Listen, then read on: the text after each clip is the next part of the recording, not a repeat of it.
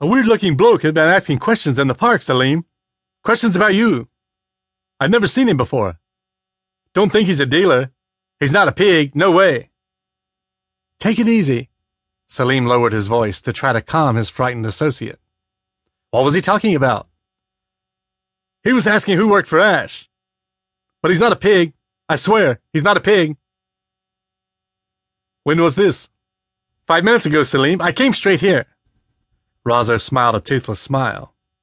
He had lost his front teeth to an angry customer who wanted credit for a hit, but was refused.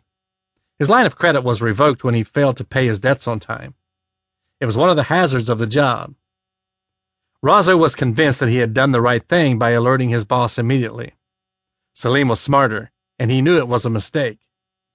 Razzo had led the Inquisitor straight to him. What did you tell him? Nothing, Salim. Razzo pulled a 360-degree wheelie on his bike. I told him to fuck off. What did he look like? He's a fucking weirdo, mate. Army pants and boots, and he's a real ugly motherfucker. Massive head like a caveman. Did he follow you? Salim reached into his white Nike windbreaker for his phone. White was his color of choice. Salim thought it made him stand out from his colleagues, who always opted for black hooded shell suits. He dialed quickly, looking left and right along the empty street. It was time to acquire his weapon. A young voice answered the call. Bring me the tin and bring it fast. Salim spoke quickly, trying to keep his cool. His runner kept a reactivated MAC-10 machine pistol in a duffel bag.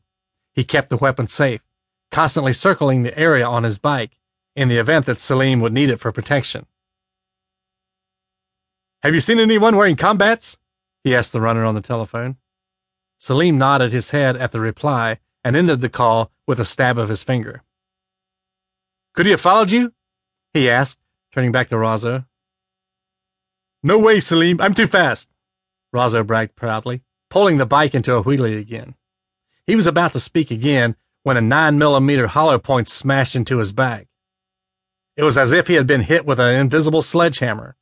Salim thought that he had tumbled off his bike for a moment, but as a dark pool of blood spread quickly from beneath his body, realization hit home. Salim froze to the spot in panic. He was under attack and unarmed. He couldn't tell which direction the bullet had been fired from because Razzo had been spinning the bike when he was hit. Salim flattened himself against the wall and scanned the area for his attacker's possible hiding places. The street was empty. He reached down and touched Razzo's neck, checking for a pulse. There was none. He was long gone. Salim looked down the alleyway which ran between the tower blocks. The darkness was impenetrable. His mobile vibrated and he looked at the illuminated screen. It was his runner. He was a minute away, bringing Salim his machine gun. The sound of rubber tires approached, a splashing drone as rainwater sprayed up from the tarmac. A mountain bike approached at high speed. The young runner was standing as he pumped the pedals as fast as he could. Salim felt adrenaline pumping through his veins now as his weapon neared. The MAC-10 would even things up. Whoever this clown was, he would be sorry that he had crossed paths with Salim. He was destined to be a famous gangster.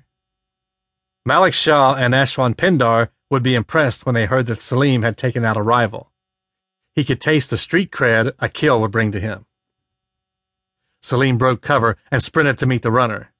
The runner reached inside his black hooded top and pulled the weapon out. He lifted it out in front for Salim to grab it. A silenced shot spat from the darkness, and a 9mm dum-dum hit the cyclist straight between the eyes. A jagged black hole appeared in the runner's face, and the back of his skull exploded as the bullet exited carrying lumps of gray brain matter with it. The mountain bike carried on without the rider, and it clattered to a halt at the entrance to the alleyway. The runner was blasted backwards off the bike, and he dropped like a dead weight onto the pavement. The MAC-10 clattered away into the night, lost in the shadows.